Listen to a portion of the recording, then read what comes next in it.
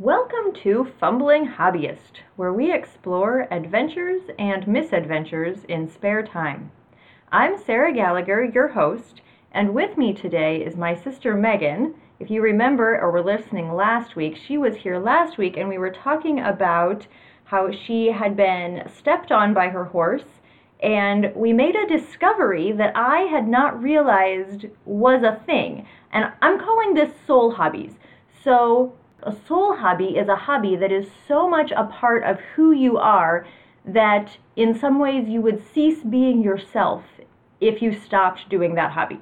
Now, this concept is so totally brand new to me, but in conversations I've had over the last week, apparently this is a really common thing for other people.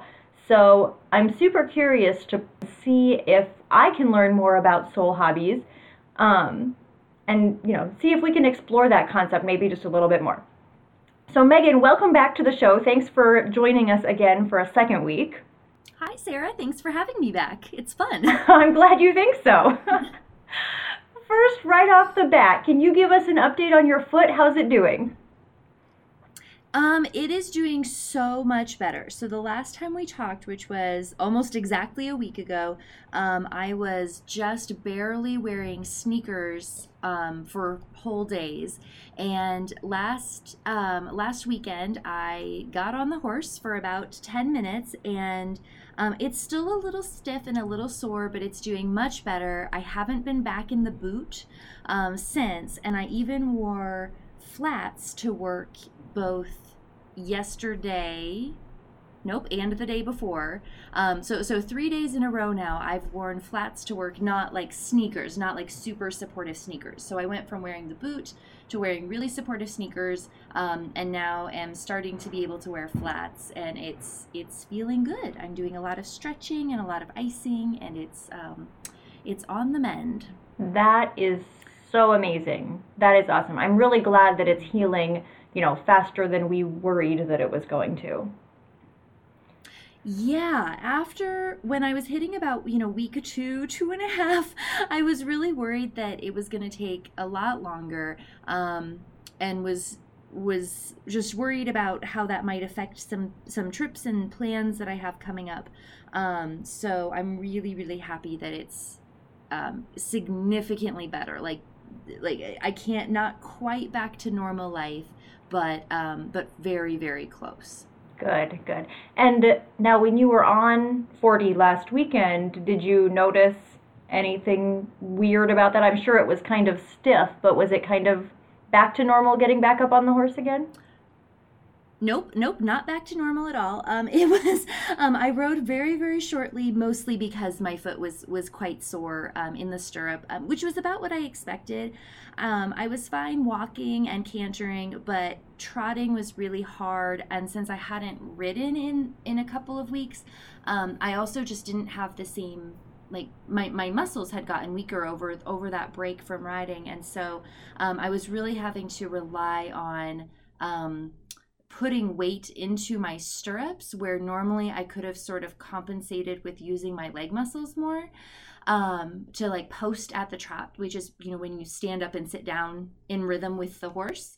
And so normally I could have sort of used like my calf and thigh and bum muscles to do that pretty efficiently. And as was, I couldn't, because I just didn't have quite as, my normal muscle strength. And so it was definitely pretty sore. So 40 got a really relaxed ride, and I think he sort of appreciated sort of getting to cop out and not really having to actually do any work. So Lucky horse. Yes. He didn't mind. So Are you hoping to be riding this weekend too? Yeah, I was gonna go out today, but I live in West Texas, and it is very, very windy today. Like windy enough that a tree got blown down at my apartment complex, and so this is wonderful West Texas spring. But I'm hoping to go out. The plan is to go out tomorrow. The weather's supposed to be a lot nicer. I'm gonna see how that goes then. So Good. Yeah, we'll look forward to having an update there to see if it gets back to normal, anytime soon. Yeah. Yeah. Yeah, me too. Me too. So when we were talking last week for the episode of Fumbling Hobbyist that we titled Soul Hobbies, you had said something that I thought was really, really interesting. You said that riding horses was part of your soul. Mm-hmm. And I found that incredibly enlightening. And I will tell you, I have been mulling that over this whole week and having conversations with other people about their hobbies and how their hobbies are in some ways part of their soul, part of their identity. And I just want to ask you if you could talk a little bit more about that. I know that that's a term that I made up. The term soul hobbies is a term that I made up. But it's such a foreign thing to me. I don't feel like I have anything that I do outside of mothering my children and being a wife to my husband that if I ceased doing it entirely, that it would take part of my soul away. So can you tell us more about that? Yeah, I'm really curious to find out who all you've talked to, and what kinds of hobbies other people consider this kind of soul hobby, as you've coined.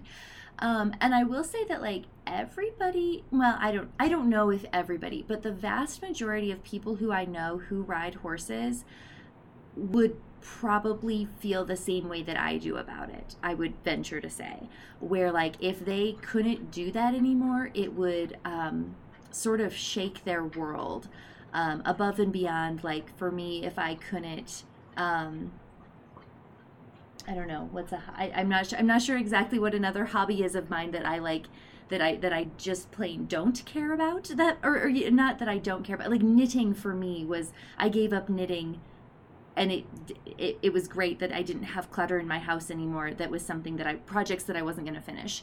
But I don't know anybody who rides horses who doesn't feel that way about riding horses. That's so very interesting. I wonder if it's something about horses, something about horse people. Also, I know that horses they tend to be quite an investment, both of time and money.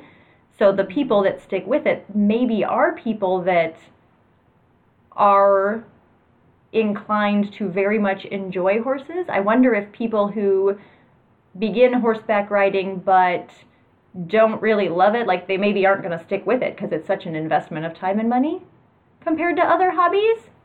That sure could be. It's definitely, and it's an emotional investment too, I think, when you ride horses, because it's not, and I'm sure that for somebody out there, tennis is a hobby that is a soul hobby for them.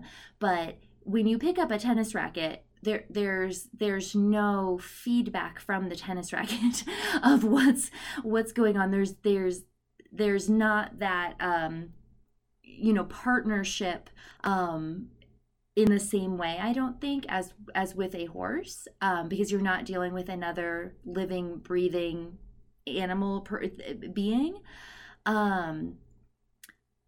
So I don't know, but I know that like for our older sister who plays the clarinet, music is that way for her, as she's expressed, and that's clearly not with a living, breathing animal. So I'm not really sure, but I don't know. I think for me, I was always fascinated with horses even before I was around them quite a bit. And I don't know what it is exactly, but I always end up missing it just very, very clearly, very very deeply and very clearly if I'm not riding regularly. Or around horses in some way, I should say. When I was working full-time at different horse magazines, I didn't really ride a whole lot because I felt like I was getting more than enough of horses in my work life from 8 to 5. And so I didn't as much feel the need to go out and seek that out as a hobby. It was more of a job. It was a job. That's how I paid my bills. But then now that I don't work with horses all day, it would be very strange for me to not do something with horses. Is it almost like being in contact with horses in some way is cathartic for you? Oh, absolutely. It's a very somewhat accurate but tongue-in-cheek joke that like horses are cheaper than therapy, which I would somewhat argue some days. But I think it's true. Like for me, like when there was just a couple years ago, I was sort of going through a bit of a tough time, just really struggling with some emotional things, and it felt like all day every day I was somewhat obsessing over a long-term relationship breakup, as you know, because you're my sister, but had gotten out of a somewhat long-term relationship, and it felt like all day every day from the time I woke up until the time I went to sleep, and then even like throughout the night, was just very much obsessing over this breakup and over this relationship. And the only time out of my day that I felt clear-headed about everything was when I was with the horse. And like when I was riding was the only time that I wasn't just somewhat obsessing over this lost relationship and what that meant for my life and all of the decisions and just all of the heartache that goes into, ending a long-term relationship. And so it's absolutely cathartic. But I also think that that's probably true for other people who have similar hobbies. I would venture to guess that people who are really passionate about music, that when they play an instrument or maybe when they listen to music and are really focused in on it, that it almost becomes a form of meditation, I think maybe, where you're just very mindful of what's actually in front of you instead of worrying about the 20 million things that are going on in the rest of your life. I will have to think about that this week. That is so interesting to me. I've definitely had experiences where I am completely focused in on whatever is the one thing that I'm doing. Mm-hmm. But I will have to think about whether or not those experiences can be put in a pattern of a type of activity. I'm not sure that I can immediately pull to mind one activity or even one group of activities in which I have had a similar experience of the rest of the world is fading away. Maybe you just haven't found the right hobby yet. There we go. I'll keep working on that then. Unicycling. It's going to happen. It's unicycling.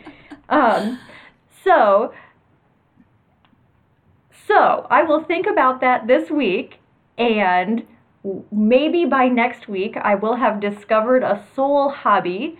And in the meantime, if you are listening to Fumbling Hobbyist and you have something to add to the conversation, I would love for you to email us at fumblinghobbyist@gmail.com or get on Facebook and find the Fumbling Hobbyist Facebook page and join our conversation. And until next week then, we look forward to you enjoying your adventures and misadventures.